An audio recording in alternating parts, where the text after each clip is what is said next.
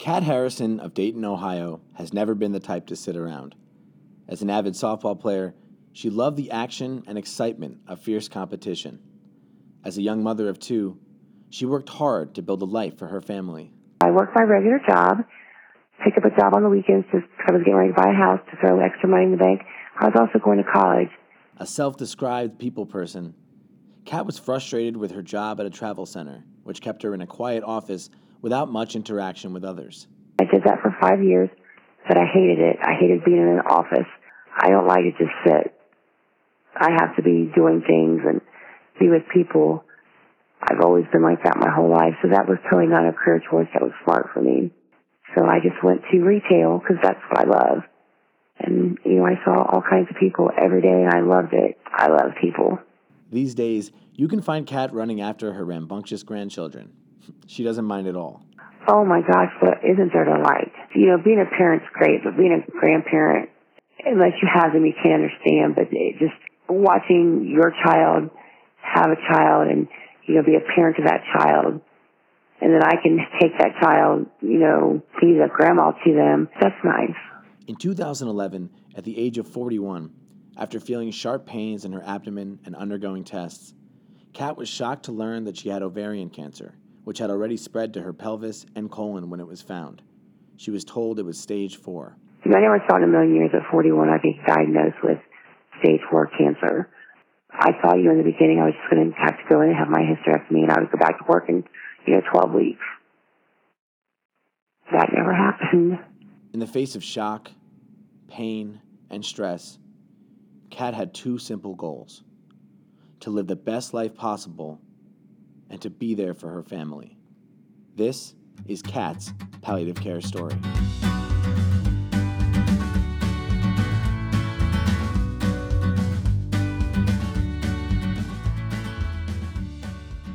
Faced with this difficult diagnosis, Kat immediately underwent chemotherapy to help slow the growth of the cancer, which caused its own side effects. You go from feeling fine, and then within a matter of 2 weeks, you feel like you've been run over by a Mack truck. He does this surgery, and then you start your chemo, and you start feeling sick, and everything just changes. Your whole life changes.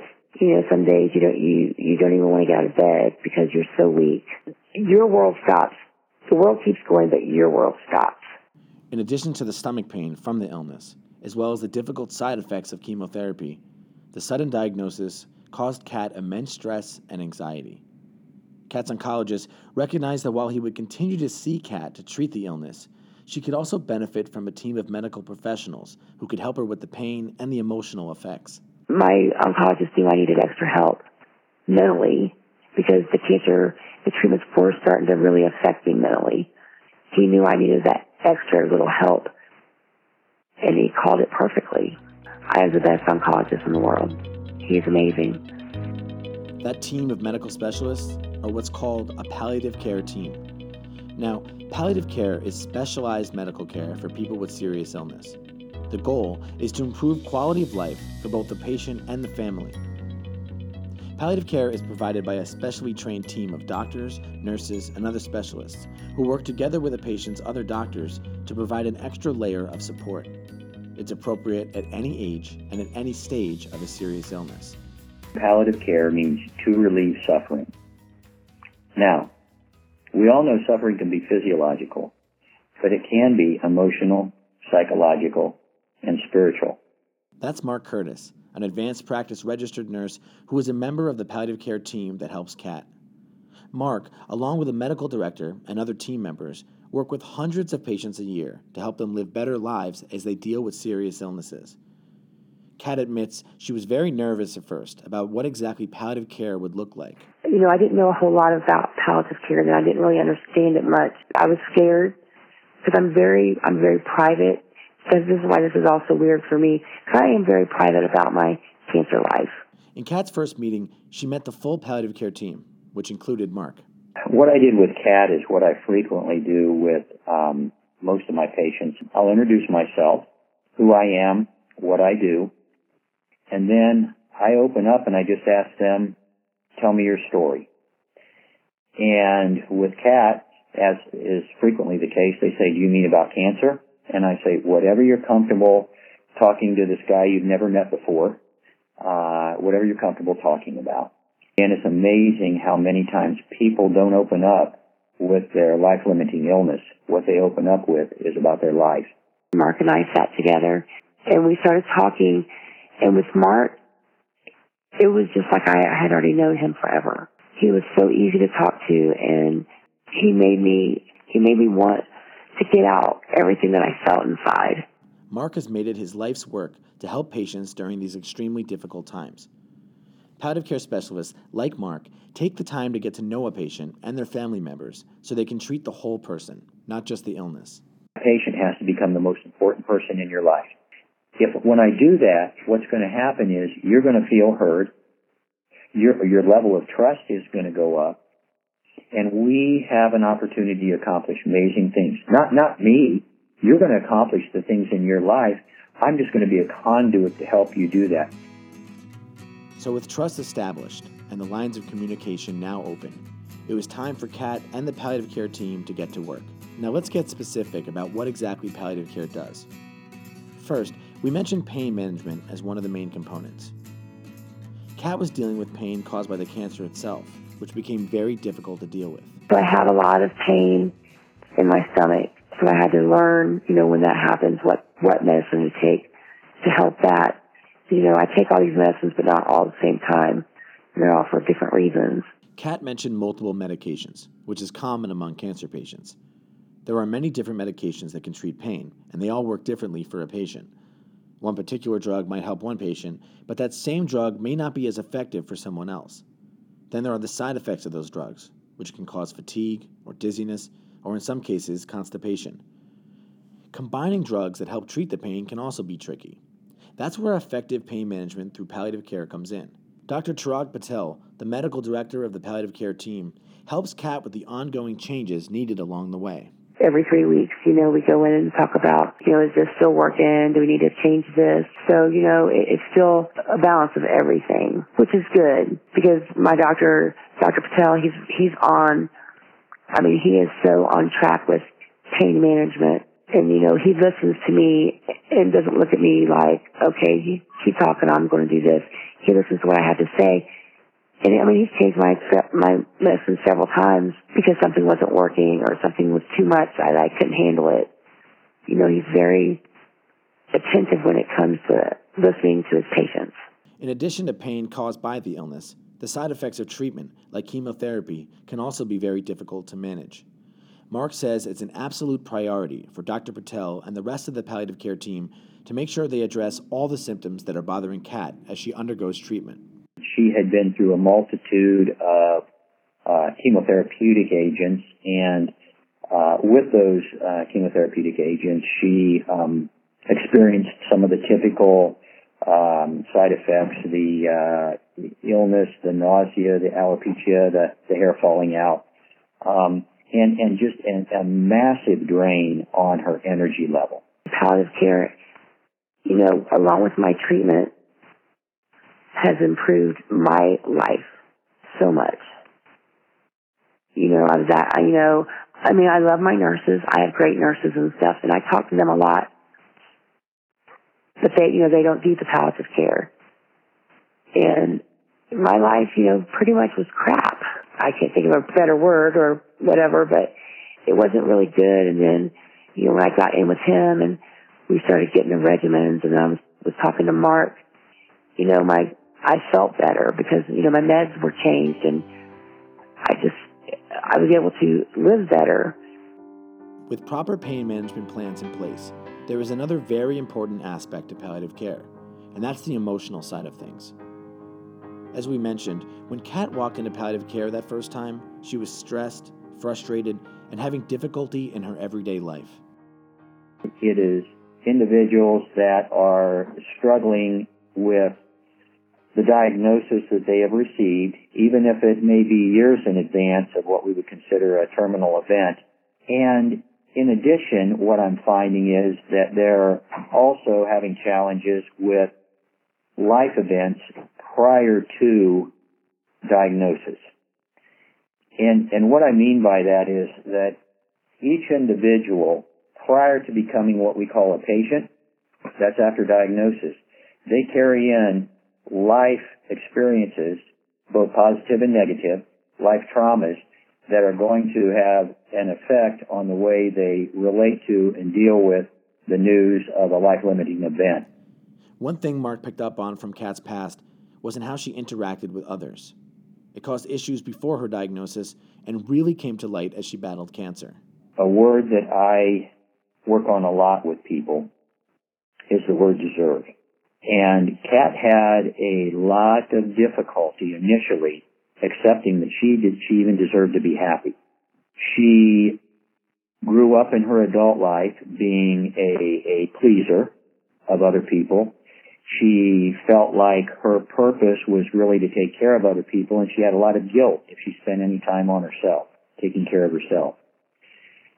What we were able to do, in the first session, but in subsequent sessions, was to show her that she did deserve to be as happy as anybody else. You are the most important person in your life. If you are not good, then no one around you is going to be good. You are number one. You be happy, then you think about other people, but you have to make sure you're happy first. And I had to learn to say no. And that was the most liberating time in my life where I finally was able to say no. I love the new me. I love that I think about myself first now, because I never have in my entire life. You know, it didn't turn me into a witch or anything, but I felt like I grew up. Finally, I grew up. When anger or frustration set in, as it does for most patients as they deal with the ups and downs of serious illnesses, Mark encourages Kat to refocus her mind on something different. He often uses a saying to help put things in perspective. The next thing I think, do, or say get me closer to my goal or farther away. So with Kat, we used the goal of happiness. So I had her begin to actively consider her thoughts and her behaviors, and to stop herself.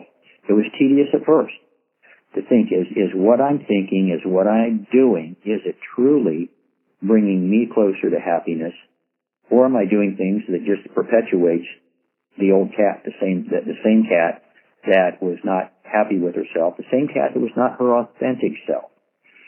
So she began to do that. He gave me tools to think about, you know, when I got upset at somebody or someone, you know, just wasn't doing right by me or whatever, you know, just stop and think about what I wanted to say before I said it. Along the way, there are always decisions to be made. Sometimes there are different treatments or pain medication to choose from.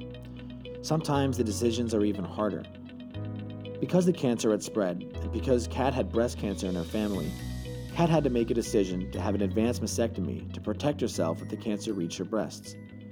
The palliative care team worked with Kat to give her all the information she needed to make a decision, and she eventually decided that this surgery would be the best thing for her.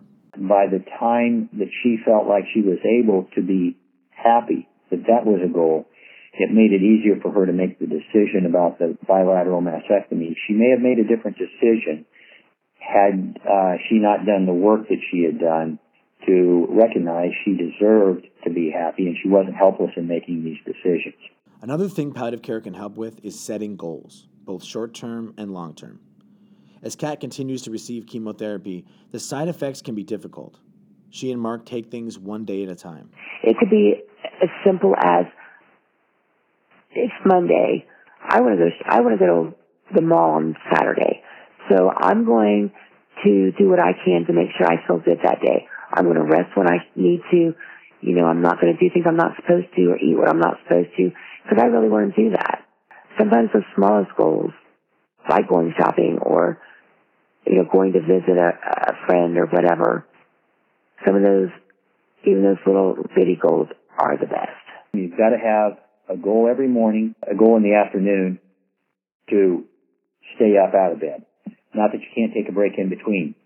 Our goals change, but it doesn't mean that we have to totally give up some of the goals that we had in the past. For instance, a person that may be a marathon runner, but whose knees are kind of shot, they may not be able to run marathons anymore, but maybe they can still do a 5K, or maybe they can walk. I told Kat when we're looking at goals, I said, you know, I can still bench press 250 pounds. I just can't do it all at the same time. So the thing is, we can have goals, but we just have to modify those. So for Kat, a goal is to get up out of bed every day, to take care of her personal hygiene, to get out of her pajamas and get into regular clothes, and then to move about her house. Always the devoted and loving grandparent, Kat makes sure she puts her grandkids at the top of her priority list. My oldest granddaughter has Grandparent Day, and, my son's like, Mom, she's having Grandparent Day. She wants you to come. But I was in the middle of chemo at the time, but I was like, there's nothing going to keep me away from that. I don't care how I feel. But I made sure I got plenty of rest leading up to it. Drank my fluids like I was supposed to, went and got fluids to help me feel better so I could go to something so significant for her. Sometimes there's even bigger goals, like taking a vacation, which can be difficult and stressful for patients dealing with an illness. But for Kat, it was very important that she took a trip and enjoyed herself.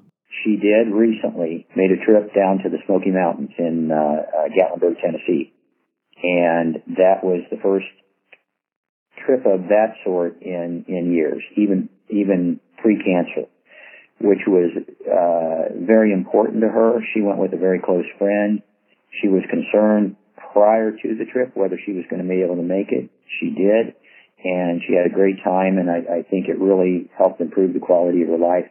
And he's like, remember, you're number one. So when you're at home and you're thinking about this trip and you're getting prepared for this trip, somebody comes at you, remember to say no, because you want to rest up for this trip. You want to make sure you're good for this trip. So think about yourself. So I did. I didn't let anything get to me. He's just like, go have fun. Think about how much fun you're going to have before you go. When you don't feel good one day, think about that. You're gonna feel good because you want to go on this trip so bad. 6 years since diagnosis, Kat continues to see palliative care as a way to keep her focused and living well. Mark's not my physician or my therapist. Mark's my friend, and he's someone I go see every couple weeks just to talk to. It may not be about anything that, cancer or what struggles of life. He may just talk. And that's exactly how they all make you feel. They've got a nurse practitioner. Her name is Jackie, and she is just one of the most beautiful people I've ever met.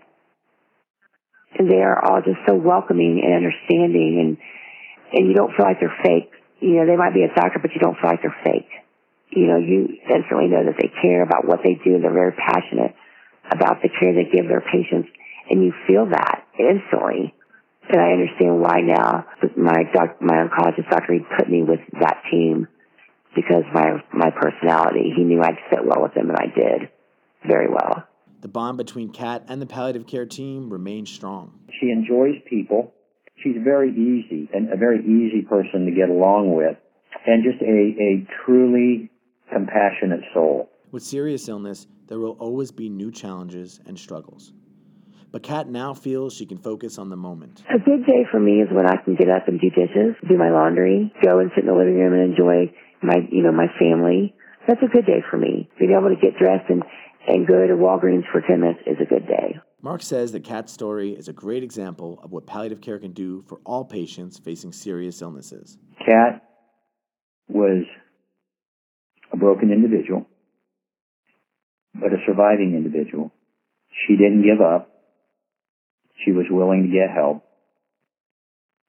She was willing to embrace the help, take action herself, and hence has a better life, psychologically, emotionally, spiritually.